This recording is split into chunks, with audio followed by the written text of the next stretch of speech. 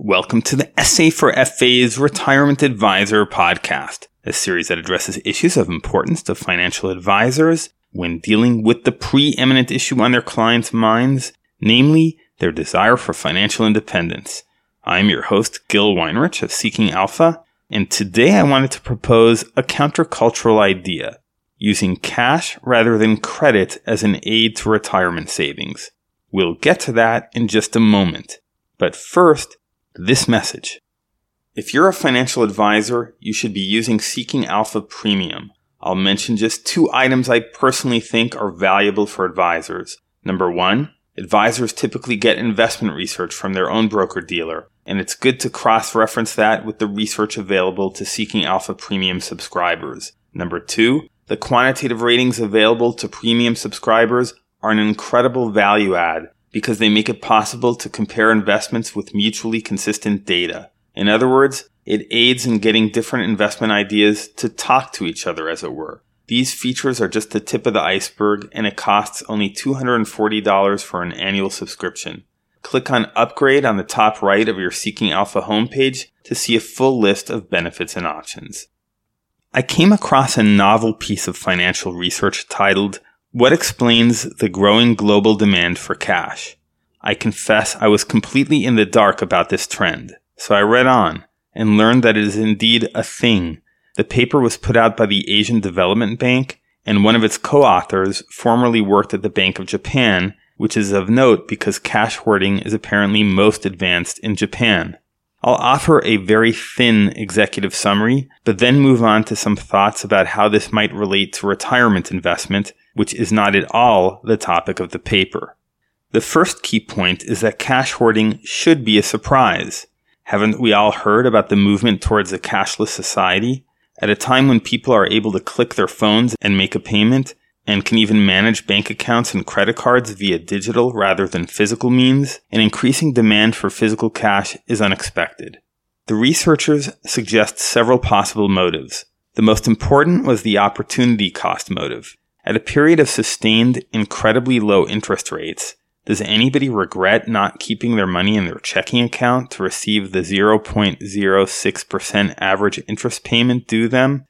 The second most important motive determined by the researchers' empirical analysis was the aging of society. Cash is comfortable and familiar to older people in the same way that the young find digital instruments of use. The study cites Bank of Spain data showing that the population aged 60 and older are 33% more likely to use cash than the general population, just as those younger than 30 used 40% less cash than average. The US, Europe, and the advanced economies of Asia were among the places where the trend toward rising cash was most prominent, and as these are aging societies, that makes sense. The paper had other interesting ideas, including the notion that intensification of fears of a financial crisis may also increase demand for cash. I guess we shall see in the next crisis, though the hypothesis strikes me as eminently reasonable for a time when trust of financial institutions, including the Fed, is apt to be low and deflation a threat. In any case, I was wondering how increasing demand for cash might relate to retirement, though as noted, that was not the subject of the research. My thought is that increasing cash would be a winning strategy for retirement savers for several reasons. First, people don't save nearly enough. Only a tad over a quarter of Americans in the pre-retirement bracket of 45 to 59 have reached $250,000 in savings, according to the Federal Reserve. My thought is that switching from digital money management to old-fashioned cash hoarding could help with this problem in the following ways. First, it would discourage spending, since you can only spend the cash that you have. Your clients can use a digital means to fund their retirement accounts based on a preset goal, but by using cash for their day-to-day expenses, they will know whether they can afford to make a purchase and budget themselves more efficiently. In short, I hypothesize that limiting use of credit can aid in increasing retirement savings. Second, and relatedly, use of cash may be a more effective monitoring tool. Some people use Excel spreadsheets to track inflows and outflows, but I bet that for most people, the tangible reaching for cash in one's pocket to make a purchase is likelier to help fix the idea of what they're trading their financial capital for and make it easier to cut back and increase retirement savings. Third, Having cash on hand can make an enormous difference in the value of one's portfolio, and today's market is a perfect example. I would bet that there is an enormous quantity of frustrated investors out there who would love to go shopping right now for fallen stocks, but are unable to do so because they have no cash reserves.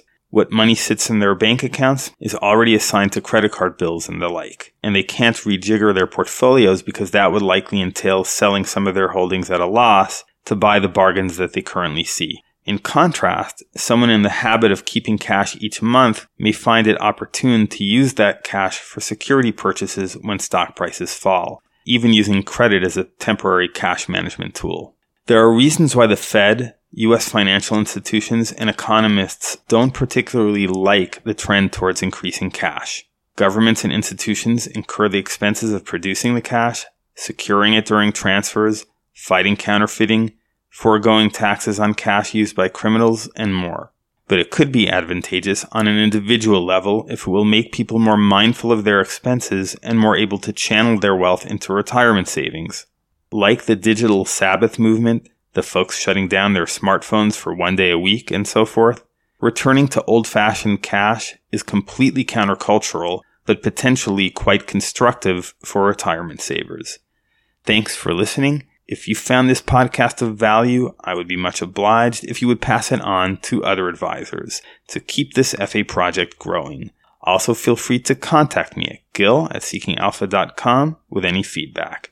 This is Seeking Alpha's Gil Weinrich.